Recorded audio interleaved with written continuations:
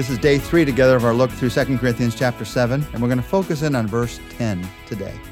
Yesterday, I talked about this faith lesson that we can learn from Paul as we learn about sorrow, this lesson about the difference between godly sorrow and worldly sorrow. Listen to what he says in verse 10. Godly sorrow brings repentance that leads to salvation and leaves no regret, but worldly sorrow brings death. Paul's helping us to understand sorrow in these verses.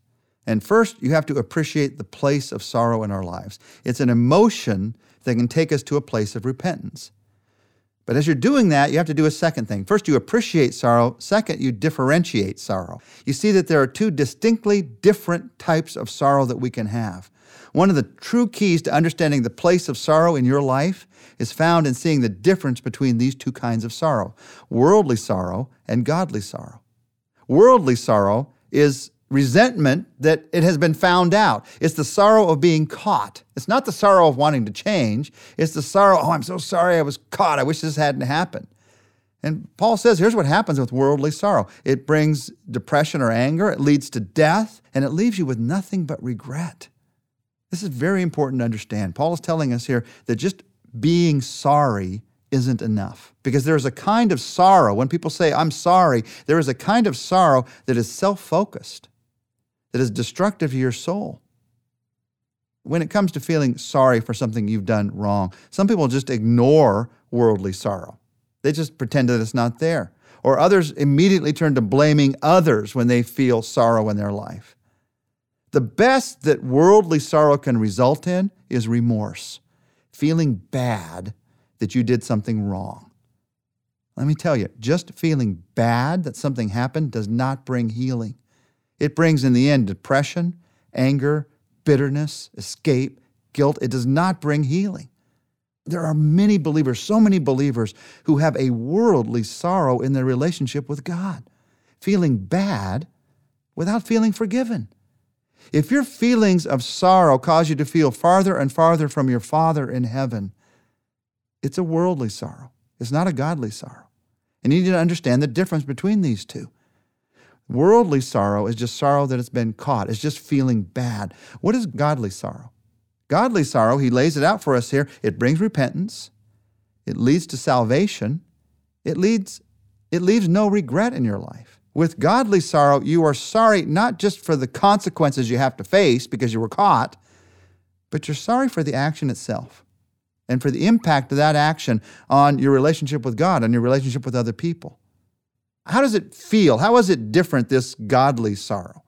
Worldly sorrow just feels bad. Godly sorrow is a combination of conviction and resolve and peace, because you know God's not going to give up on you no matter what, that launches you into a new commitment, that works into your heart a growing kind, a genuine kind of joy. Worldly sorrow just wants to stop feeling bad. Godly sorrow wants to make things right with God and others. In fact, let me sum it up with this. As we think about the difference between worldly sorrow and godly sorrow, the best that worldly sorrow can result in is remorse.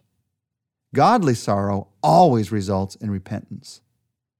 So if the kind of sorrow that you're experiencing right now is not causing you to know, I can turn around, I can begin to live in a fresh, new way, then it's worldly sorrow.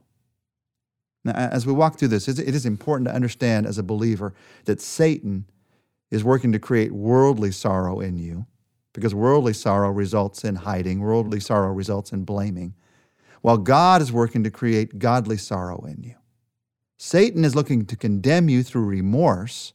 God is working to convict and release you through repentance. Let me say that again. Satan is looking to condemn you through remorse, while God is working to convict and release you through repentance.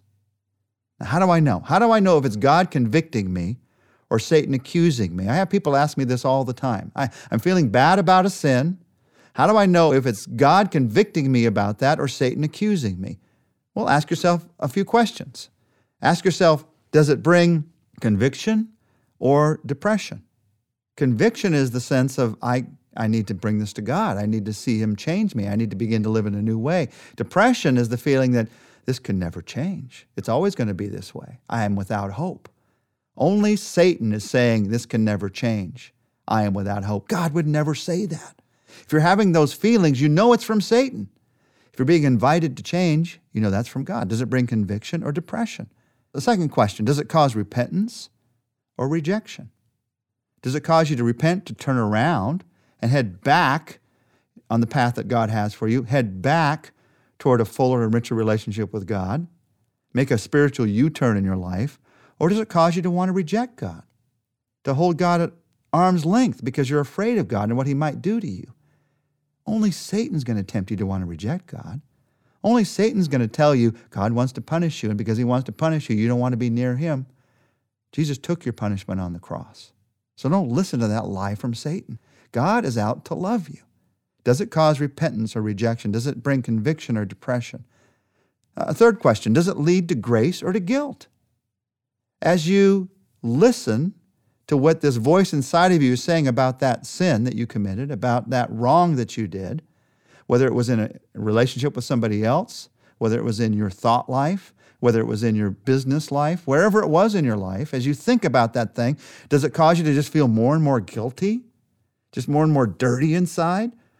Or does it cause you to throw yourself upon the mercy and grace of God, to think about the cross and what he did for you? A final question, does it leave you with just regrets? Or do those regrets lead actually to rejoicing? Does it leave you with rejoicing? If all you have are regrets, all you can think about is how it could have been different if only that hadn't happened. All you can think about is how you could be a different person if only you hadn't allowed that into your life. If all you have are regrets, that's Satan again. But if there's rejoicing, honest rejoicing, knowing that there was loss in your life because of that sin, there was hurt in other people's lives because of that sin, but there is rejoicing because that sin is forgiven. There is rejoicing because that sin is not going to be taken into heaven. There is rejoicing because in spite of that sin, God is still at work in your life to grow you. Now, I want to just take a few minutes today to pray together because I know for many of us, this is a huge issue in our lives. So let me just walk through those questions again, and you consider these in your own life in a prayerful heart attitude towards God. And just say, Father, when I face the sins in my life, I want to have a godly sorrow, not a worldly sorrow.